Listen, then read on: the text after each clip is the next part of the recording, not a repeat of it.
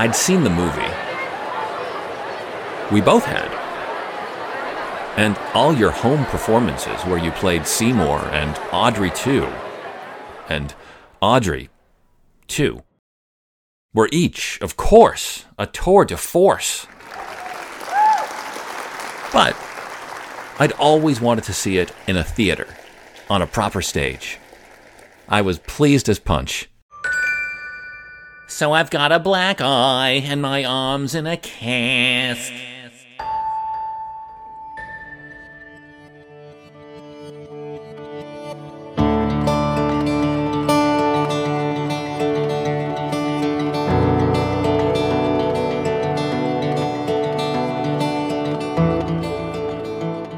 We had a matchbox of our own. For a while, you and I. Feels like a daydream sometimes.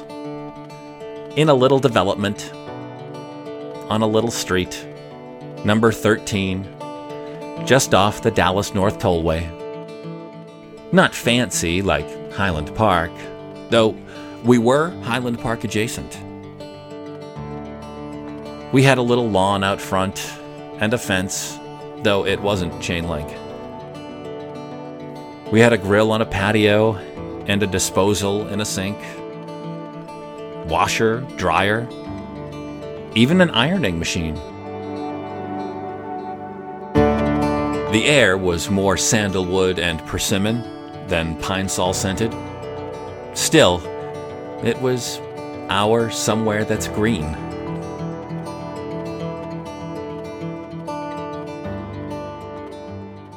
I don't think I ever told you this.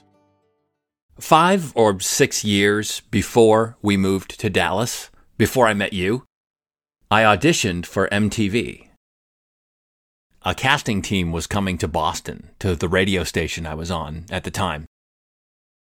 I knew I'd need just the right outfit, just the right words, just the right amount of makeup. I wrote and rewrote and rewrote a script. I stood at the mirror for hours. I did it over and over until I got it just right. The key, I finally figured out, was using a brush to blend the bronzer into the foundation. Yeah.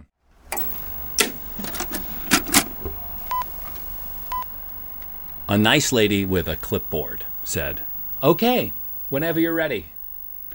And a single bead of sweat went down the back of my neck. I don't remember any of the script. Blocked it out. Only the feeling I had of being out of body. Watching myself deliver lines. Awkwardly. And sweating. I'd gone for the layered look, 3 shirts total, and a blazer I was about to soak through. It was like I'd walked 1,000 miles. Vanessa Carlton, she may have been in the script. It was awful. I couldn't relax and not think about the camera. I was too focused on reciting the lines exactly as I'd written them. There'd been no room for spontaneity, no room to be me. It's like I was doing an impression of someone else. Back when I was a radio intern, after asking him for months, the morning show host I'd been working for had finally listened to my demo. I sat there staring at him, holding my empty cassette case. He was holding his car keys. There was a mid-morning tea time to make. I wanted a few pointers, a little advice. Ideally, I wanted him to say, "You're ready, kid. Great stuff." Or, "Wow, we really underutilized your talents." Or maybe, "Please God, just maybe, you're kind of funny." Not really funny. Not even funny. I'd settle for kind of funny. "Well?" I asked. He smiled politely and said, I think it's fine. So, not funny then. Imagine yourself when you were in college, writing Stephen Sondheim for months, years, asking him to come to one of your performances. And when he finally does, you get to ask this legend, this icon you aspire to be like, well? And he responds with, I think it's fine. All summer long, I stirred this man's coffee. I picked up his phone lines. I'd fetched his scrambled eggs and home fries. I'd once stuffed myself with fat-free potato chips in front of a very well-known actress in an effort to unscientifically and comedically, at my expense, prove or disprove certain rumored digestive side effects. And all he had for me was fine? I can't be sure it wasn't because he thought I might cry. Not that I was going to. Though I could see how he could have misread the emotional glossiness of my eyeballs. But he immediately grabbed my shoulder and started shaking his head. No, he said, his smile warming from polite to almost paternal. It's not a bad thing. You're good. Really, it's... He stopped short a second, like he was debating continuing the thought. Okay. I've gotten to know you a little bit this summer, and this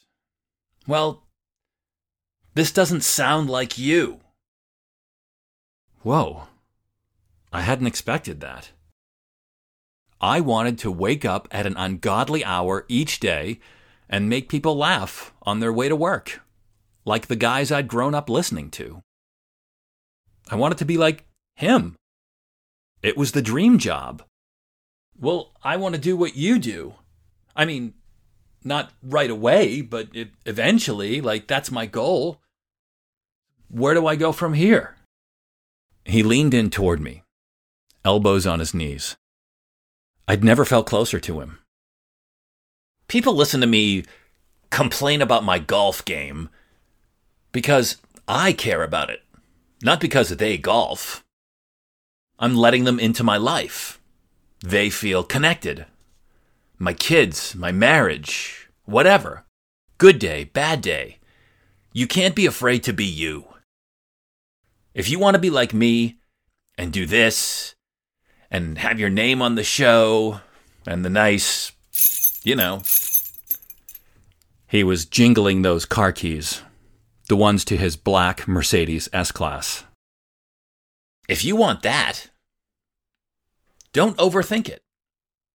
Just be you. It was cocky and materialistic, but I was young and superficial enough for it to have made an impact.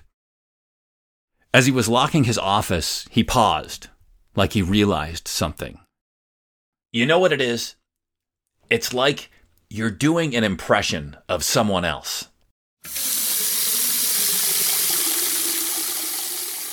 It wasn't until years later, when I was standing at a bathroom sink, washing bronzer from my face, audition script torn up and trashed behind me, that I really understood what he'd meant.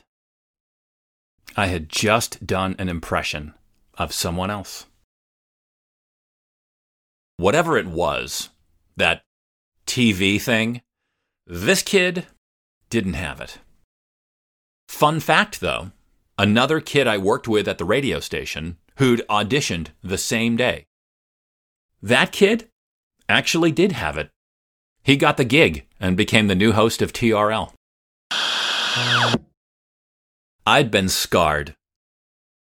I was all set with TV.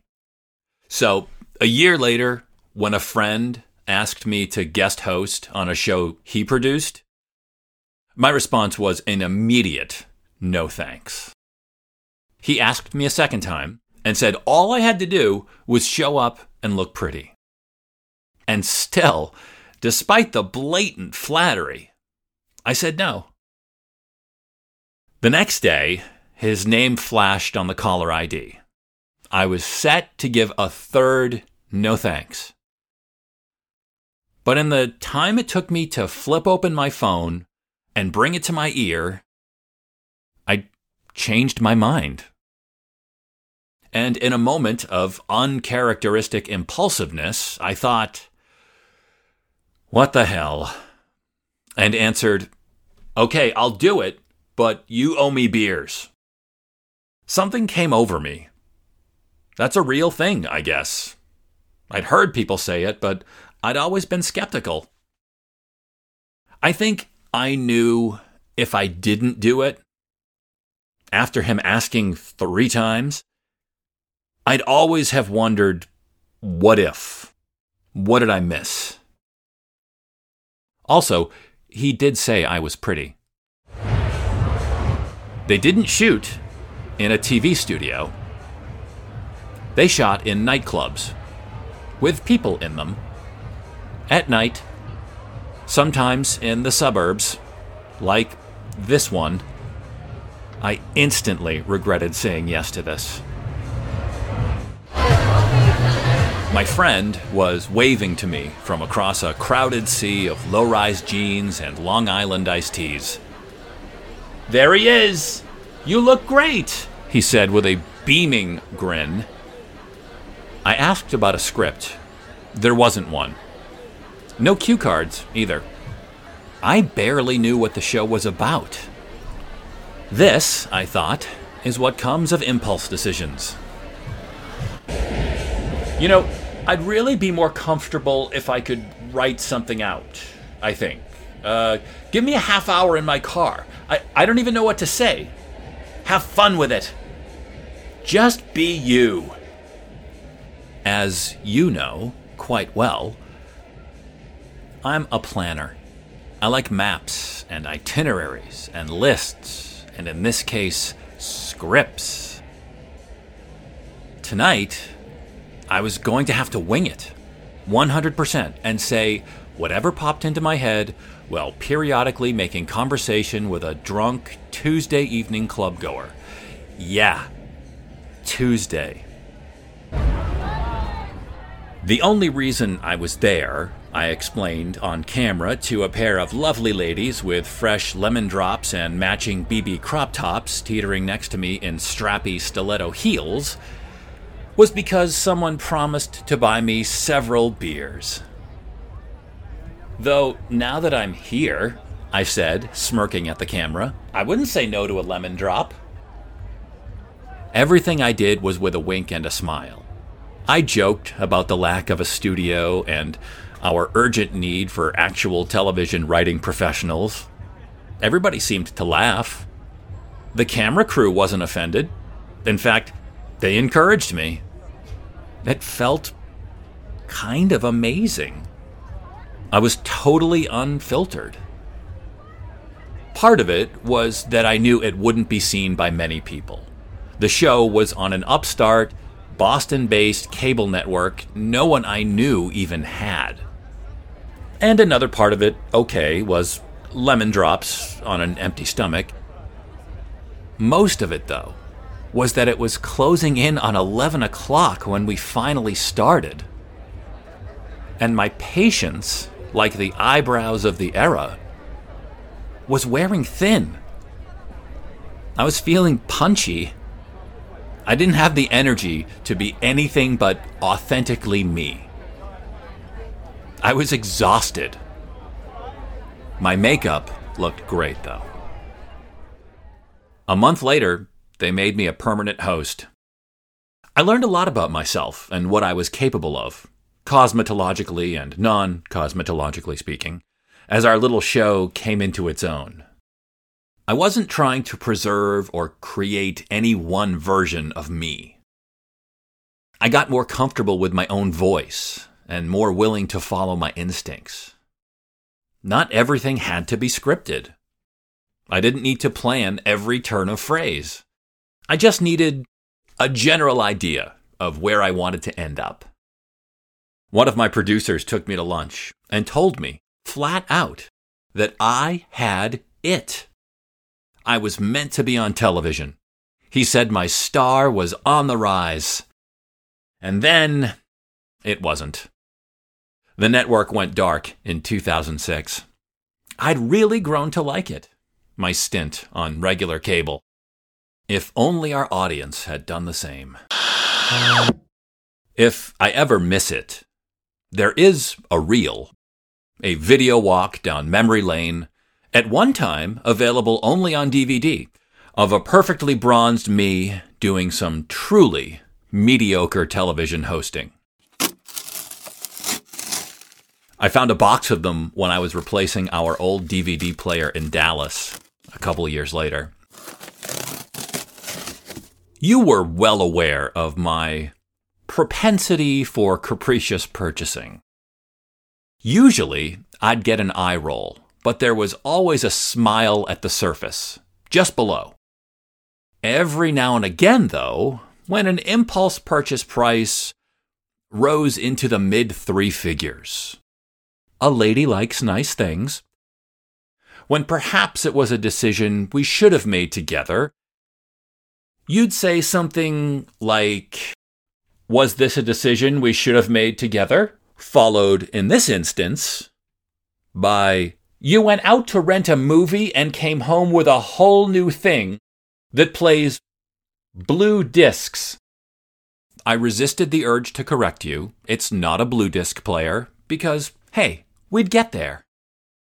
Instead, with an HDMI cable draped round my neck, I rose from a briar patch of wires behind the TV, exploded into a smile that would do any Texas pageant mom proud, and said, "Okay, are you ready?" Keep in mind, this was when Blu-ray players first came out, so they were a tad on the pricey side. Just a tad. Unlike when I went to return sheets and came home with a Dyson vacuum after getting an open box price and using a 20% off coupon, I couldn't distract you with the deal. Are you ready for what I have planned? I'd bought movies. 2 of them. 3. Okay, there was a deal if you bought 5. We needed something to watch. Look, I got you Enchanted. Your arms, once crossed angrily on your chest, were now open and outstretched. Sure, it was because I'd tossed you the Blu-ray to hold, but still, it was a good sign. You sat, without a word, and extended your hand as if to say, "The floor was mine." First, this is completely practical. We needed it. We just got a new HD TV that we love, right? Our big, enormous 60-inch screen. The picture is stunning, and I can see by your face you're in agreement. You were blinking rather aggressively. And we've this amazing new surround sound system. But we still have our old, standard DVD player. We need a player that matches our HD system. That's not just practical. That's science. Otherwise, we might as well have a VCR. Nothing from you, though the blinking had become less aggressive. Also, I went on, you never got to see Enchanted when it was in theaters. That's why I picked it up today. So really, if you think about it, this is all for you. Your cackle was simmering. I needed to turn up the heat and add a side of fries. I'll make homemade French fries. I was getting good at deep frying. Thanks, Texas. Then you, me, and the muggin can snuggle on the couch, and there's wine, too. Doesn't that sound like some enchanted evening? A little more Southern fried than South Pacific, but enchanting nonetheless. Oh, by the way, I continued, Speaking of the little things we do together, they had company on Blu-ray. Sondheim. Your eyebrow went up. It's the one they recorded in the theater with that guy you like. Raoul something? It'd be like you were orchestra center. They didn't have it on standard DVD. I looked. Then I took a dramatic deep breath and said, "It's okay, though. We don't need it. I'll box it up and take it back." The next morning, we went out for coffee and scones, and we brought home company.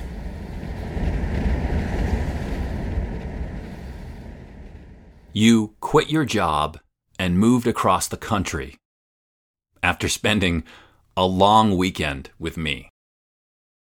In life and love, you're a free spirit, a wild heart.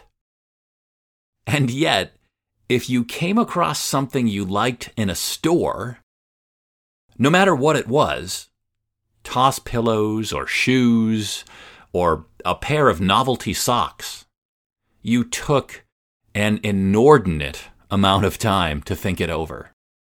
Sometimes weeks when it came to a certain set of wine glasses.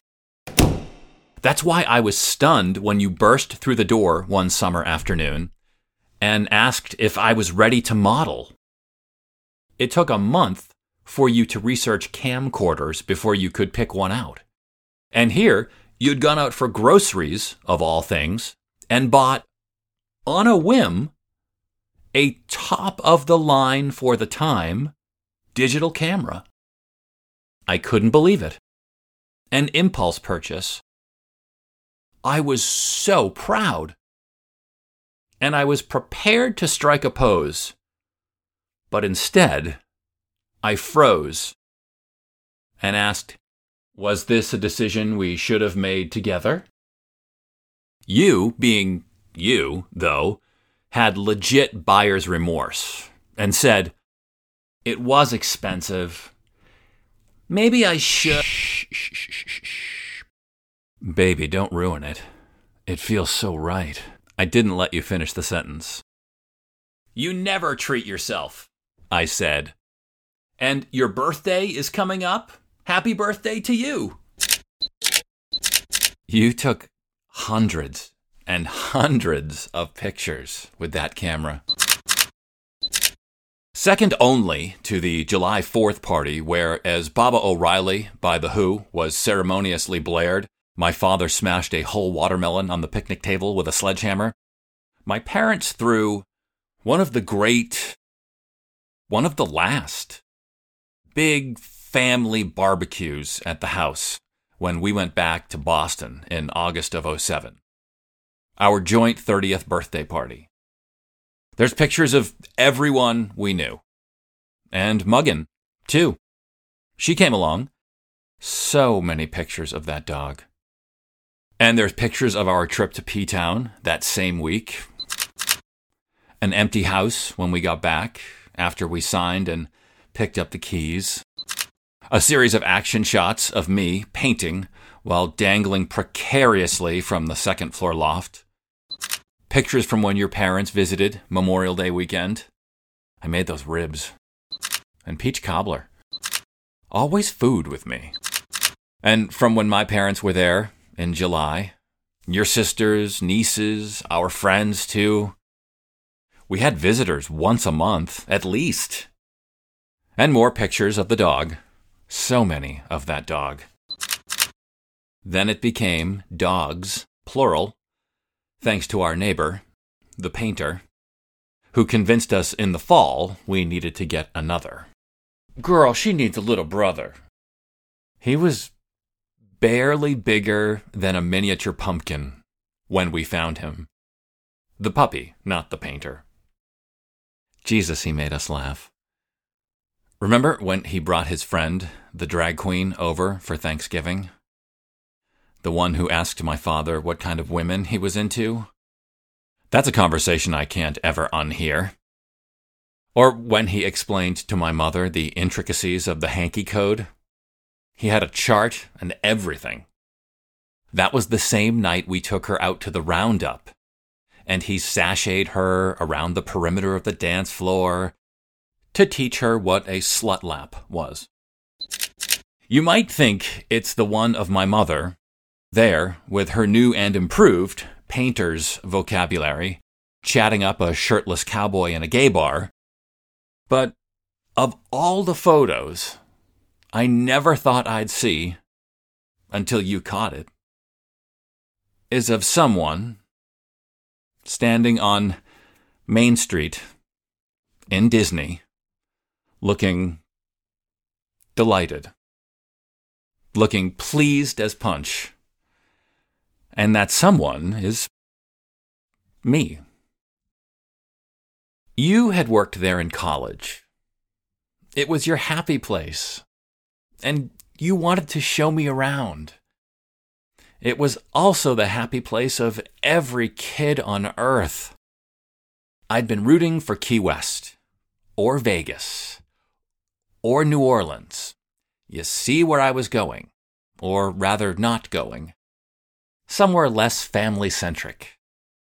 But you promised you'd introduce me to the adult side of the Magic Kingdom. And you promised me one full day free of families and lines where I could chill at the hotel, poolside, on a Chase lounge, and retreat into a playlist whilst sipping frozen drinks and basking in the scent of low SPF sunscreen. That was a vacation. Please stand clear of the doors. It was the Saturday before Easter of 2008. Our first day there.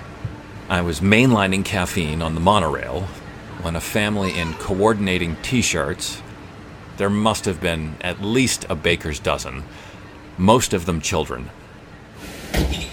boarded at the next stop and sat down across from us. But not before bumping my coffee with a diaper bag and rolling over my new white sneakers with one of their two strollers. It is a small world. So, which day is going to be the pool day? Have we locked a day down?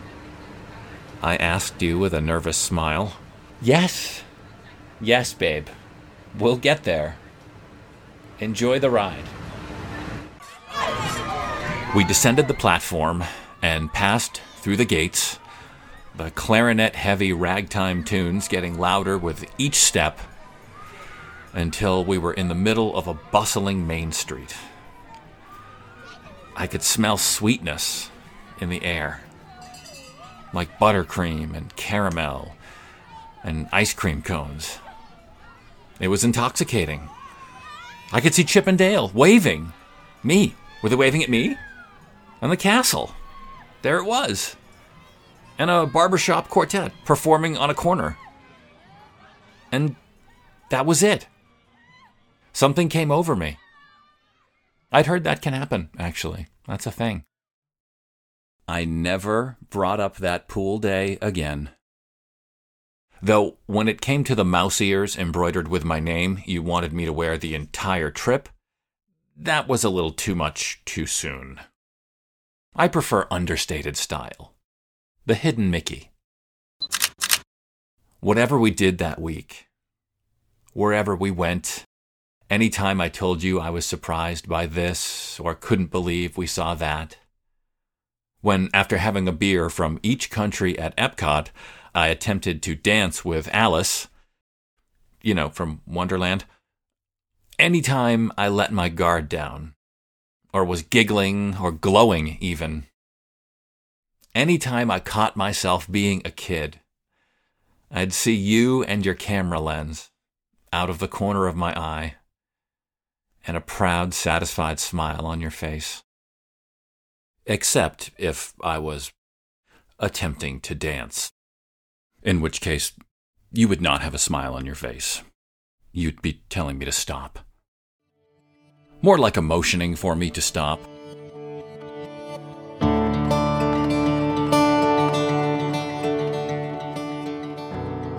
Back then, you went through card after card, filling them with memories. Now they all fit in my phone, with room to spare. I take a stroll, now and again, sometimes with Aaron, and scroll the people we met and the places we went. Some of the best times of my life had in the last places I ever expected to find them. I'm so glad, so grateful that I've got the pictures to prove it. A planet of memories. All because you suppressed your natural inclination for retail pragmatism and made an impulse purchase.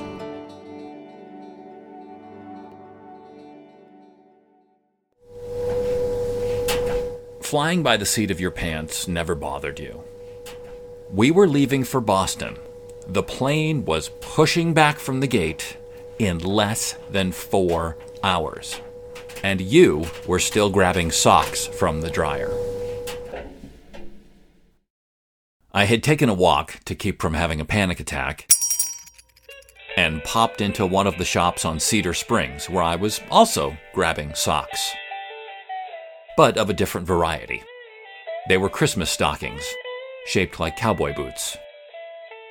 I don't hate them, I thought, but I don't love them. And we really don't need them.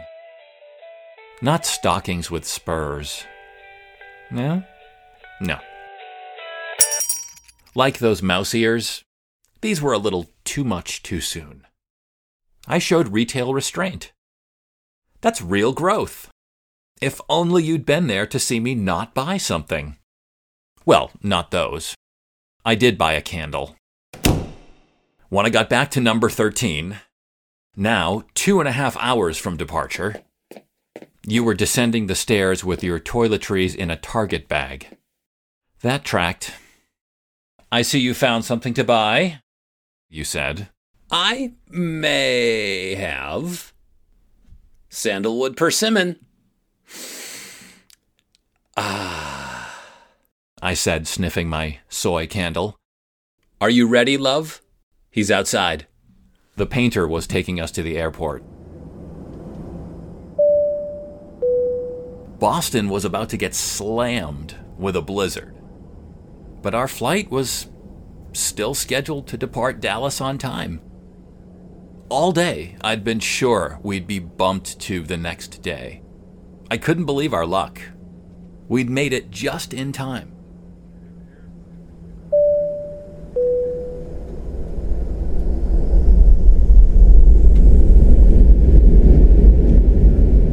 I tried to pick out our place, or at least our neighborhood, from the air, nestled in amongst the patches of green.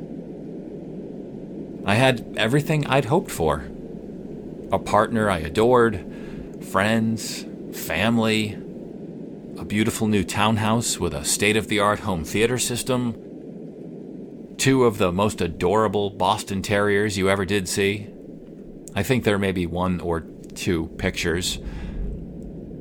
And I had the job I'd always wanted. The dream job. The one I'd pined away for when I was an intern, sitting in that office, staring at those keys. 2 years ago, I told you I'd never move to Texas. You told me to keep an open mind, to take a chance, and check it out. You said it could be great for us. You said I might even like it. And you were right. I was waking up at an ungodly hour every day and attempting to entertain people on their way to work. Less than a month ago, I'd made grits as a Thanksgiving side. And I just seriously considered stockings with spurs. Texas was starting to take. Well done, universe. Well done.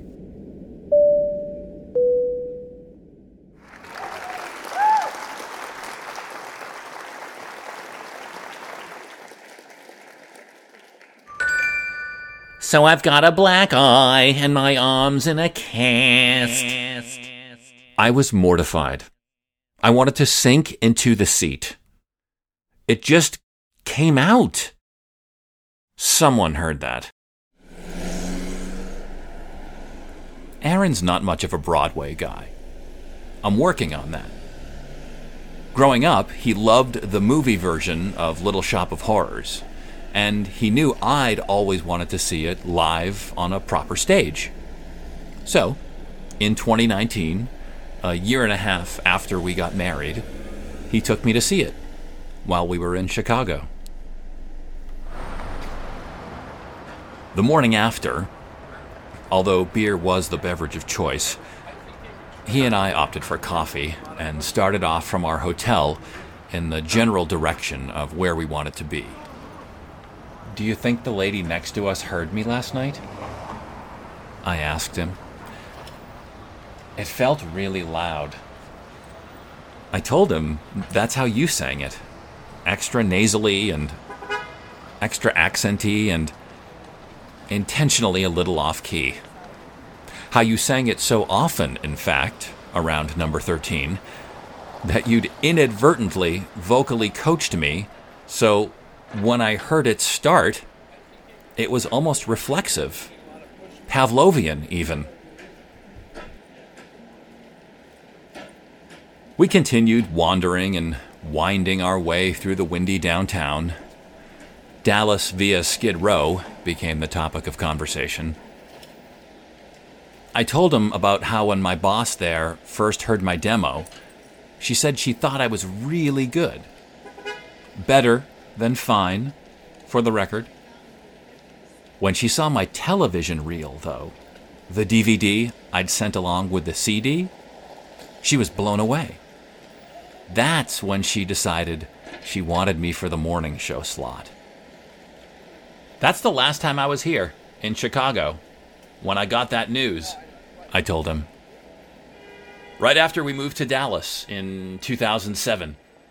We flew here for a wedding, and while we were here, I found out I was getting my dream job. I wonder sometimes, where would I be? What would I have missed out on?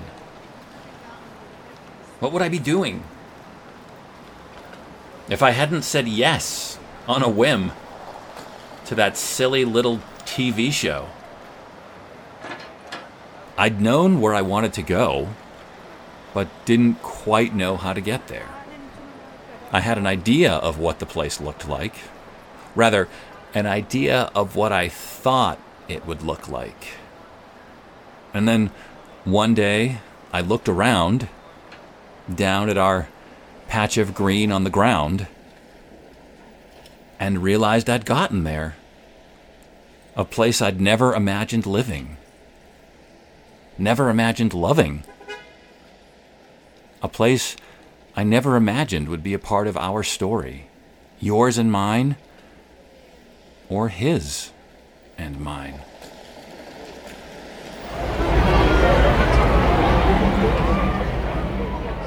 I certainly never imagined I'd be walking down Michigan Ave in Chicago, fondly reminiscing about it all these years later with you, of all people, I said to him. And yet, here we are.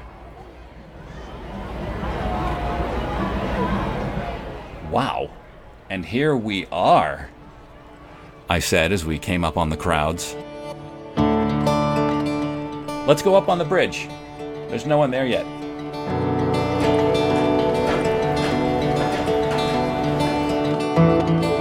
I leaned over the rail to snap a pic with my phone. Wow. I wasn't expecting it to be this vivid. It's almost day glow, like Ecto Cooler.